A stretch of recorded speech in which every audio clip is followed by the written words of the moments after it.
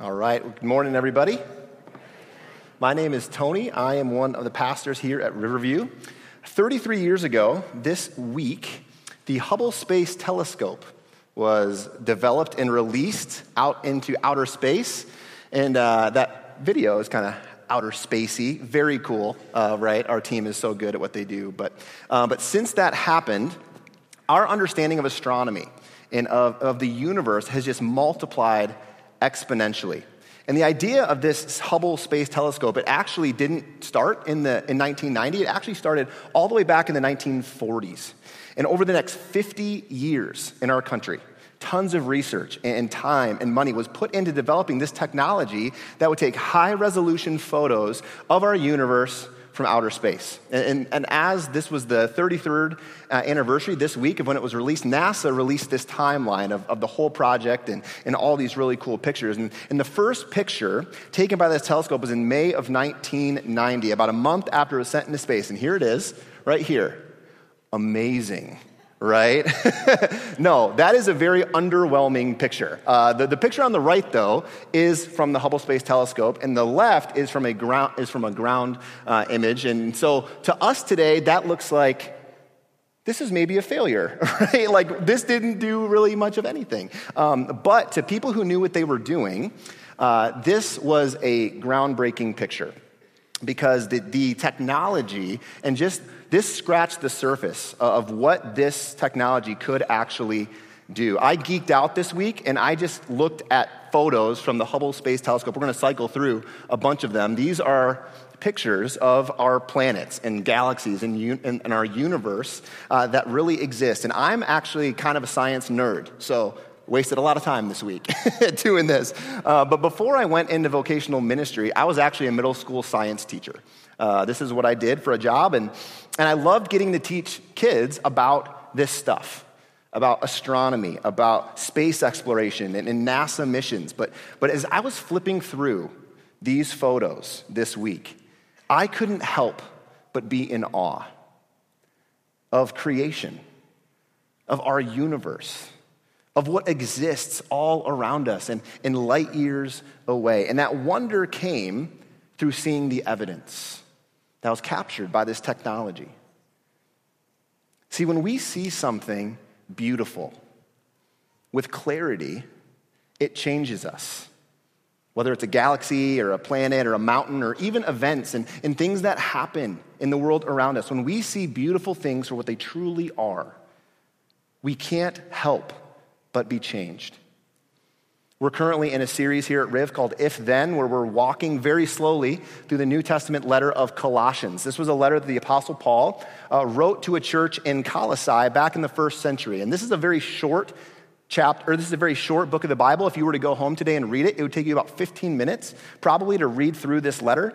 But it is filled with encouragement and exhortation from Paul. Paul, under the inspiration of the Holy Spirit, he writes to this church about his ministry, about his desire for them to reject false teaching, about what it means for them to walk in faith and obedience to Christ. He talks about their relationships, both in the home and in the workplace. But what this letter does over and over again is it puts Jesus on display with stunning clarity. And the 5 verses that we're in this morning, Colossians chapter 1, verses 15 through 20 that we just heard, are some of the most impactful, not only of Colossians, but of the entire Bible. As I studied this passage this week, there is a common thread among people way smarter than me, commentators and theologians, people that wrote these huge books about these verses. And I just want to read you a couple things that people have said about these verses. One commentary said this passage, the most famous in the letter of Colossians, is one of the Christological high points of the New Testament. And it provides a critical basis for the teaching of the entire letter. Another commentary said this Christ hymn of Colossians 1 is a powerful statement about the person and work of Jesus Christ. Christ's supremacy is seen at every turn. And finally, this commentator wrote this: no comparable listing of so many characteristics of Christ and his deity are found in any other scripture passage. Today, as we unpack these 5 verses, it's going to be like we're looking at Jesus through the Hubble telescope. We're going to see him. We're going to see his work, his life, his power, everything about him in stunning clarity. But we're not going to stop there. While we're going to see Jesus really clearly, we're also going to spend time reflecting on why that matters for us today, why we should savor who Jesus is and what he's done. So if you have a Bible with you, you can go ahead and open up to Colossians chapter 1. We're going to be in 5 verses, very slow, line by line today. So it's going to be really easy to follow along. If you don't have your Bible with you, that's fine. They're going to be up on the side screens here. But we're just going to start going verse by verse, Colossians chapter 1, starting in verse 15. It says this: "He is the image of the invisible God, the firstborn over all creation." So in this first verse, we see Jesus described in 2 unique ways, and we actually see it come out in 2 words. We see them in the words image and the word firstborn. Now, the Greek word for image there was the word icon. And what that means is it means for something to be the exact representation of, or the exact revelation of. Jesus, in his human form, when he came to the earth, he was the perfect representation of God. Other Bible verses tell us this. Hebrews chapter 1, verse 3 tells us that Jesus is the radiance of God's glory and the exact expression of his nature. John chapter 14, verse 9, when Jesus was talking with his disciples, he says, "Anyone who has seen me has seen the Father." And this was because Jesus was the icon, the image of the invisible God. Now, as human beings, we tend to prefer things that appeal to our senses, right? We like when we know things exist when we can see them, or when we can taste them, or when we can hear them, right? I mean, the Hubble telescope is evidence of this. That technology takes something that we never would have seen, and it puts it before us, and we look at it with wonder. We even have that common phrase when something is unbelievable, right? Like, I'll believe it when I see it. There you go. When we say those words, what we're getting at is that we need to experience whatever it is with our senses to know that it exists. What this verse is telling us, though, is if you want to know what God is like, who he is, what he cares about, how he thinks about you and humanity in the world, if you want to know what God is like, look at Jesus. He's the image of the invisible God, the visible representation that walked on the earth as one of us. We see Jesus described in another way here. We see him described as the firstborn over all creation. Now, that word firstborn, it can mean different things. Well, many of us look at that word normally. What we think is like, okay, that's the first person born in a sequence, right? If you have multiple children, then your oldest would be considered your firstborn, right? That makes sense to us. But that word can also be used to describe priority or superiority over something. And that's actually the way that Jesus is being described here. Not the first way, but the second. And we know that because Jesus, as part of the Trinity, has always been. He is eternal. We see this in Genesis chapter 1, in the very beginning.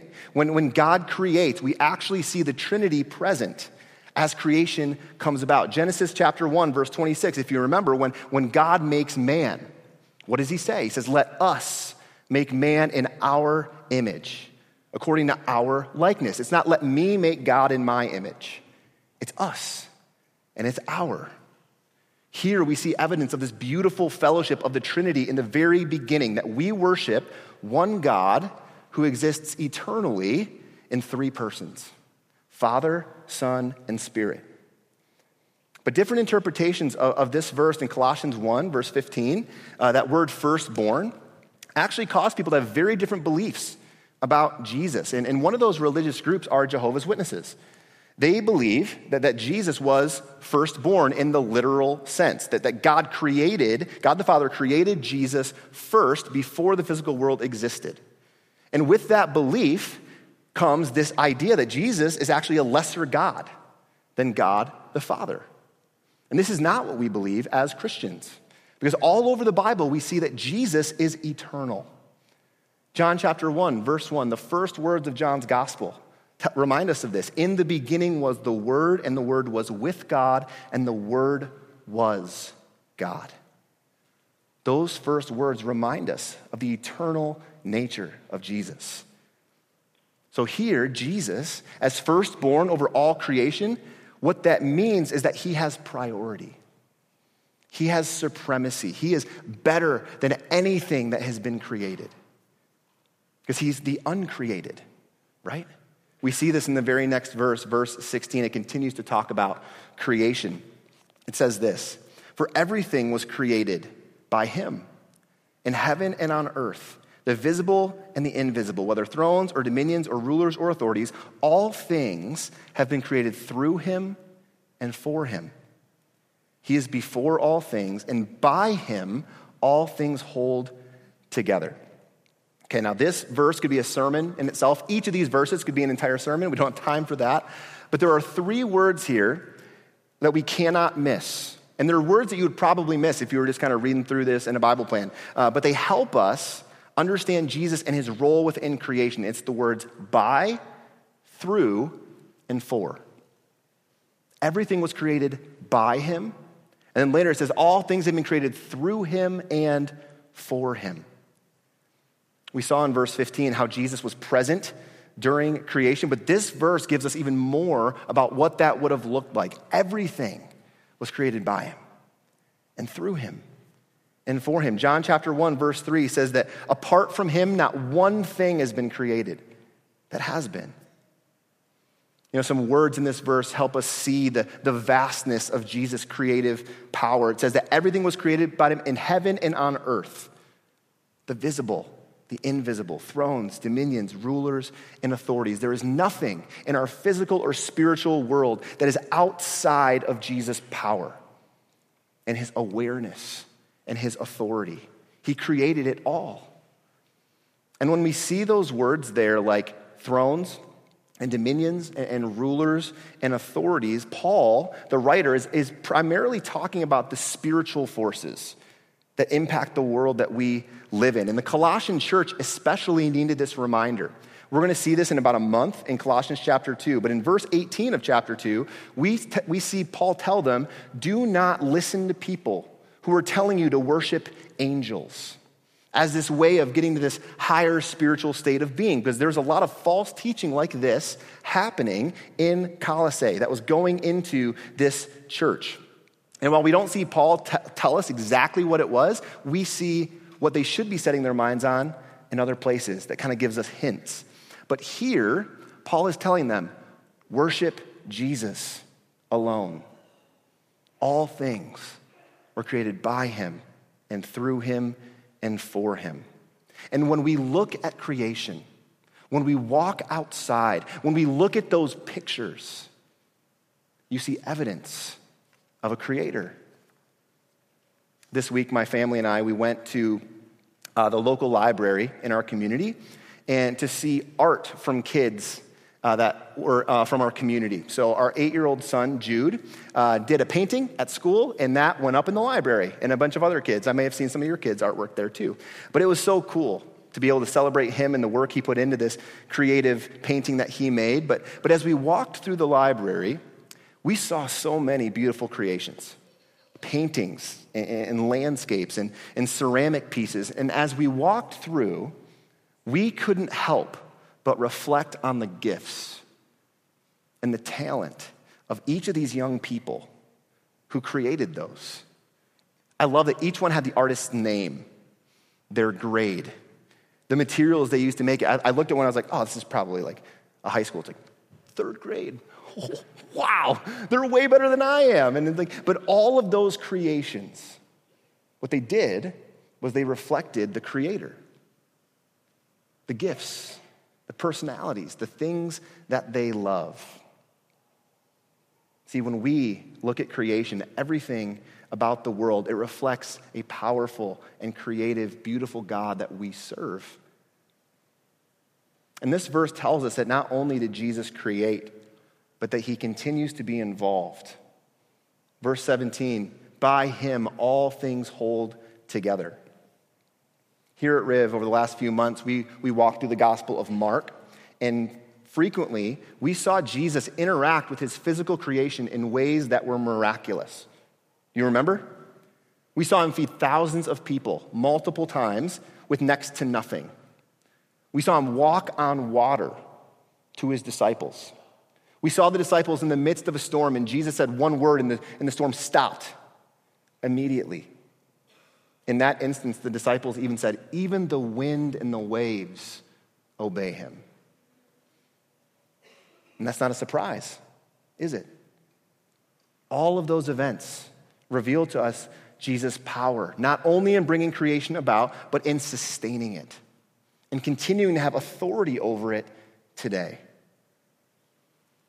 Back in 2005, there was a study that came out from some social scientists, and what they were trying to do was they were trying to unpack the primary beliefs and worldview of American teenagers. I've talked about this before, but this group of people are millennials today. So the study group were 13 to 19 back then, which are 30 to 35 years old today. But when all the research was compiled, the research group realized there is not a category for what these teenagers believe about themselves or about God and the world. So they're like, we're just going to make one up. And that's what they did. And this worldview has three words. It's moralistic, therapeutic, deism. Maybe you've heard of this before. I'm gonna unpack it a little bit today. But each of those words, they highlight a key aspect of how teenagers thought of the world and themselves. The first one was that it was moralistic. If God exists, then he wants you to be good. He wants you to be moral, be a good person.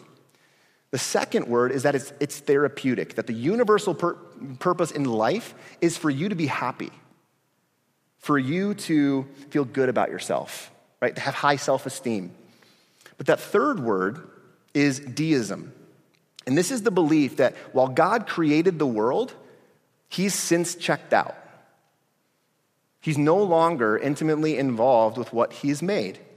He's like that adult at the playground who's checked out on their phone while their kids run around, right? Like, he's there, but he's not really there, right? Like, this is kind of a view that people have. That, yeah, God made everything, but man, not anymore. And while much of Scripture can be used to refute each of those points, that last one, deism, is in direct opposition to what it says in Colossians chapter 1, verse 17. That Jesus holds all things together. The deism worldview sees God as the great clockmaker who created the clock, wound it up, and just let it go. And I think this view of God and of the world, it actually comes from an attempt to make sense of the world and to answer some really big questions that we wrestle with. Why does God allow bad things to happen? Why does God allow people to suffer? Why does God allow sinful, evil people to rise to power and do terrible things? I mean, you can look through the course of history and see this, right? Well, if God's not involved in our world anymore, then the deist worldview seems like a logical way of explaining it. Well, because God's not involved, terrible things happen. But that deist worldview, it's not biblical. Because we see over and over again, both in the Old and New Testaments, that God often interferes in creation in really powerful ways. Miracles, prophecies, changes to unexplainable things happening in the natural world. But the greatest way that God interfered in creation was he stepped into it himself in the person of Jesus. He came as a human being to the world for us. He is not uninvolved. He cares. We see in the Bible that not only did Jesus create, but he sustains, he upholds. And the big Bible word we use for that is the word sovereignty. That God continues to and will always be in complete control of what he has made. That even though sinful people rise to power and often do terrible things, that even though we walk through the pain of sin and suffering, those things do not happen outside of God's intimate knowledge and understanding and wisdom and care and provision. A belief in the sovereignty of God gives purpose to all that we go through and all that happens around us. You know, another beautiful reality that we see in this verse that we often miss is that because Jesus holds all things together, we don't have to. We love being in control, right? I do. I love when things happen how I planned. Like, that was going to happen just like I thought it would. Check. Love it. Some of the worst moments in life, though, are those experiences where we are reminded that we're not in control, that we can't hold all things together. Those times in our lives when we just can't change our circumstances, when we're at a loss for what to do, when we just can't fix it. I want to fix it. I can't. Thankfully, sometimes we just can't because we're not meant to. We don't hold all things together. Jesus does, though. Everything was created by him and through him and for him, and in him all things hold together. Let's keep going. Verse 18. He is also the head of the body, the church. He is the beginning, the firstborn from the dead, so that he might come to have first place in everything.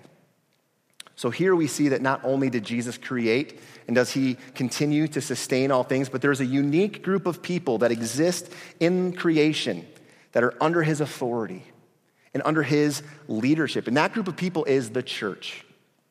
Those who have put their faith and trust in him. And this is not just the local church. This is the big C church, the global, universal church. Anyone who has ever put their faith in Jesus Christ. Anyone who's ever turned from their sin and turned towards the Savior for forgiveness and life in his name. You know, the Apostle Paul, who wrote this letter, he talked about the church a lot in the New Testament, and he had all these different ways of giving us pictures to understand the church. And one of them, one of his favorites, was this illustration of the body. We see in 1 Corinthians how the body is made up of many parts, and it's describing how the church is unique with its people and in gifts. But here we see that Jesus is the head. And the head of the body is the command center. It's a source of authority and control and decision making. And while God calls people to be part of the church by belief in Christ and to serve the church with their gifts, no believer on earth will ever become the focal point of the church. No person, apart from Jesus, will become the object of a church's worship. If that ever happens, leave the church. Leave that one. Because the focus of the local church and global church must always be Jesus. On him, his continued provision, his continued leadership by empowering people through the Holy Spirit. It's all about Jesus. We see next here that he's described as the firstborn from the dead. We saw that word firstborn back in verse 15, and when I was talking about creation, but here the firstborn is being talked about in resurrection. 1 Corinthians chapter 15, verse 20, if you were here on Easter, we talked all about this, that Christ has been raised from the dead, and then there's a word there, the first fruits of those who have fallen asleep or those who have died. Because Jesus rose from the dead, because he conquered death and sin and Satan, it is guaranteed that those who believe in him will as well. Jesus was the first fruits of that. And without his resurrection, there would be no resurrection for anyone else. We see the fruit of this resurrection in the rest of the verse. It says, he's the beginning, the firstborn of the dead, so that he might come to have first place in everything. Other translations of the verse, if you were to kind of read this verse a little bit wider, you'd see the translation for first place is the word preeminent or supreme. And this is the only place in the New Testament we actually see that Greek word, and it's the word proteo. And that word just means to be without equal or without comparison. And when we talk about first place, like we know what that means. This actually comes up in our life more than we probably think, right? We see it all the time. When you're going out to eat, what do? You look at restaurant reviews, right? You find out which restaurant is preeminent. What is the best taco place in Greater Lansing, right? And then you go there. Or when you're looking to watch a movie, you look at the reviews. Has this won any awards? Maybe it won Best Picture. Let's watch that. But over the last few years, nowhere has this idea of preeminence been more prevalent than in the sports world. I love sports. I love following stuff on ESPN. But seemingly every week, there is another debate about the GOAT, right? That means not goats, okay? If you're not a sports person, that's greatest of all time, the GOAT, okay? And just 2 weeks ago, this happened. Right before the NBA playoffs started.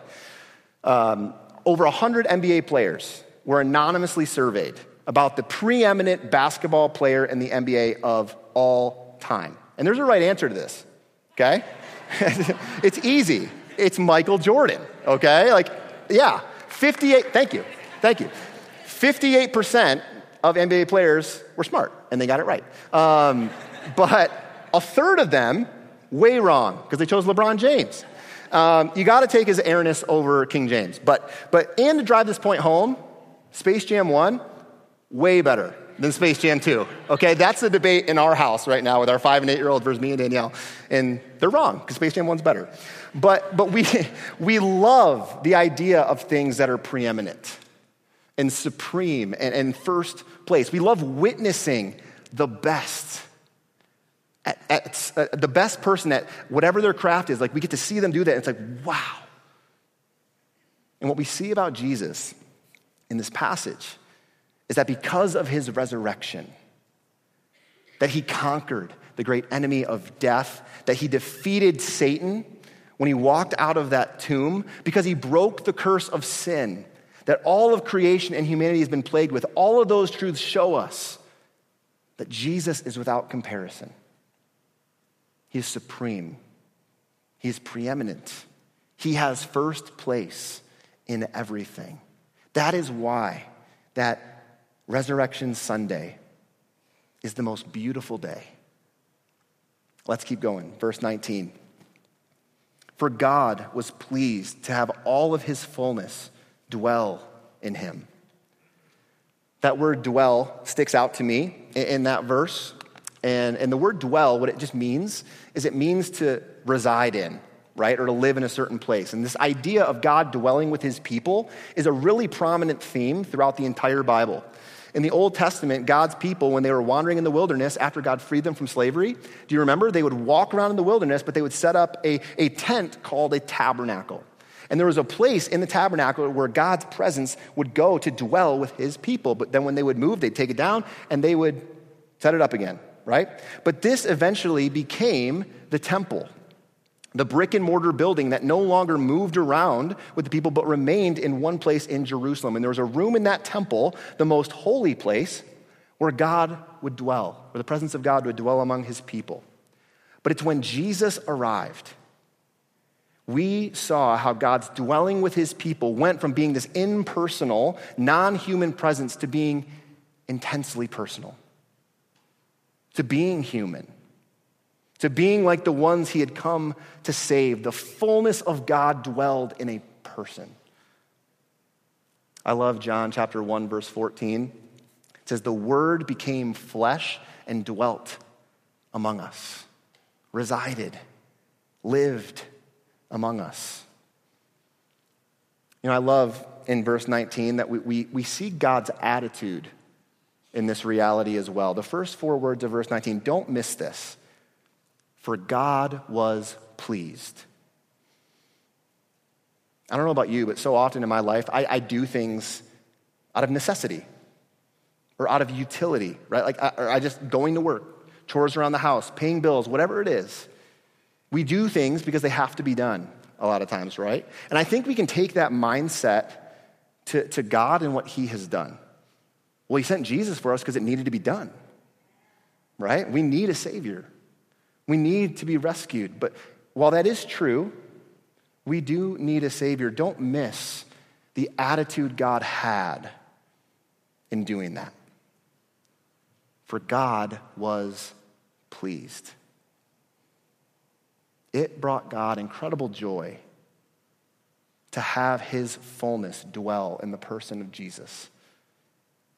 It was pleasing to God for people to be able to see and experience grace through a person, through someone like them, a perfect an actual perfect person, the one sent to save them. And we actually see in the next verse, that is exactly why Jesus, this perfect person, was sent for us.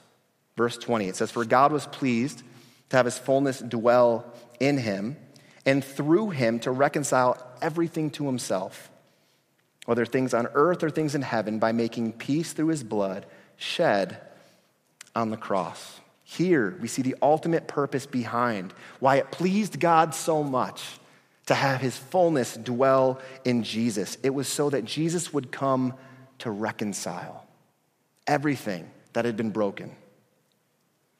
Now, that word reconcile is one that makes sense to us. It's not just a Bible word. We use it in everyday language. And what it means is to restore friendly relations between. This can be two people or two groups.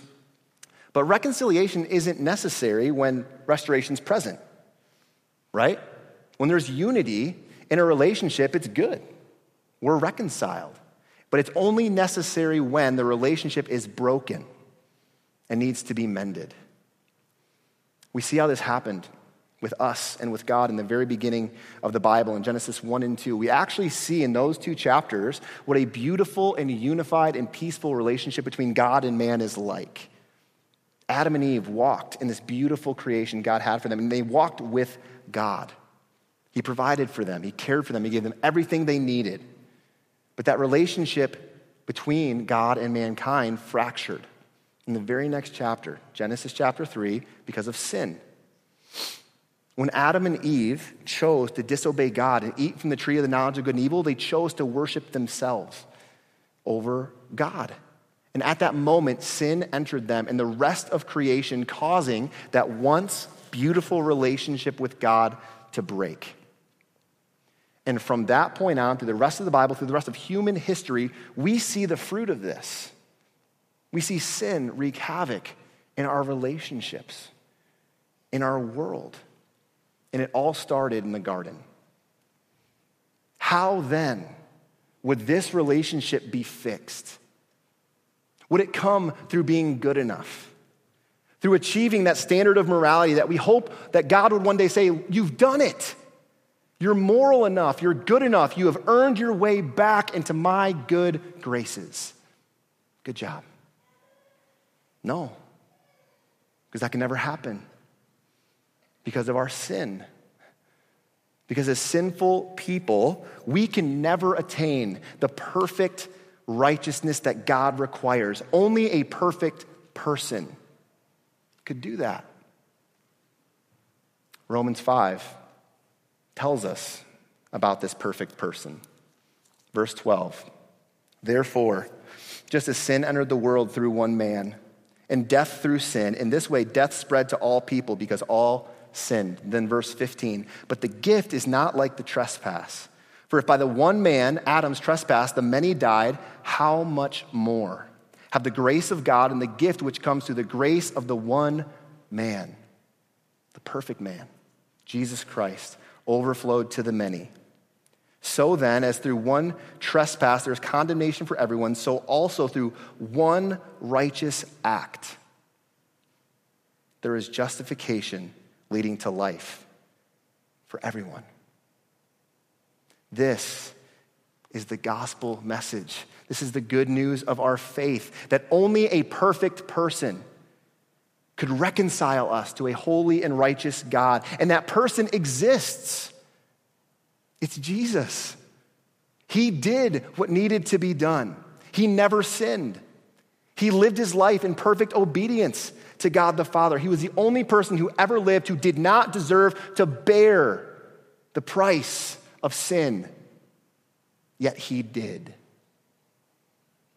And it wasn't for his own. It was for mine. It was for yours. He bore our sins so that we may live. He took on the full weight of our sin, the just and righteous wrath of God onto himself so that we could be free. And it came to what it says in Colossians 1, verse 20, that he reconciles all things to himself. Things that are far apart, he brings them together, making peace through his blood shed on the cross. Anyone who accepts this sacrifice for their sins, that Jesus took their place, they will have eternal life. The most famous verse in the Bible talks about this very thing. John chapter 3, verse 16. For God loved the world in this way. He gave his one and only Son, so that everyone who believes in him will not perish, but have eternal life. But then look at verse 17. For God did not send his Son into the world to condemn the world, but to save the world through him. You know, this week, as I flipped through all of those pictures of outer space, I couldn't help but pause and just think about life and creation and God's power. Because when you see something for what it truly is, with breathtaking clarity, it gives you pause. It changes you. That technology has shown us how vast and beautiful our universe truly is. And from that evidence, our understanding of the universe has changed. We know so much more than we did before. And that knowledge came through seeing the evidence so clearly. These 5 verses are a high-definition picture of the person and work of Jesus. He's the image of the invisible God, firstborn over all creation. He created everything. Everything belongs to him. He holds all things together. He's the head of the church. He's the firstborn of the dead. He has first place in everything. The fullness of God dwells in him. And he reconciles everything to himself through the cross. Now, I don't know about you, but I can often prefer sermons that are not like this one, or Bible verses that are not like these. Because I like sermons with things to do, commands. Go be more patient. Don't do this, but do that, right? These 5 verses, it's not a command. It's not one thing to do, one action to take. Instead, we're given a picture. We're given something to gaze at with wonder, to savor, to cherish, to believe, to be thankful for. And it's Jesus. Is Jesus preeminent in your life? Is he supreme? Is he first place? Is he the object of your hope? Well, if you're not yet a Christian, that happens by faith, by belief in him, by seeing that you've been setting your hope on something else and just changing your direction, repenting of that, and setting your hope on Jesus. Choose to follow him today. If you've never done that before, believe in him. And if you are here and you are a Christian, a follower of Jesus, while we don't see any commands in these verses, I'm going to give us all something to do this week. Okay? You ready? Rest. Rest. Rest in these truths. While you may be tempted to believe that all you have belongs to you, rest and remember verse 16. All things were created through him and for him. While you may struggle to control every part of your life, to hold all things together, choose this week to rest and to remember verse 17, that it's by him all things hold together. While you may strive and work for preeminence, to be first place in whatever you do, rest. Remember that Jesus is to have first place in everything about you in your life. And finally, while you may struggle with sin, to follow Jesus, to walk in faith and obedience, rest. And remember, verse 20, you have been reconciled to God. That through the cross, your relationship with God has been forever and will forever be restored. Let the truth of the gospel of who Jesus is, our supreme Savior, be where you rest this week. Let's pray.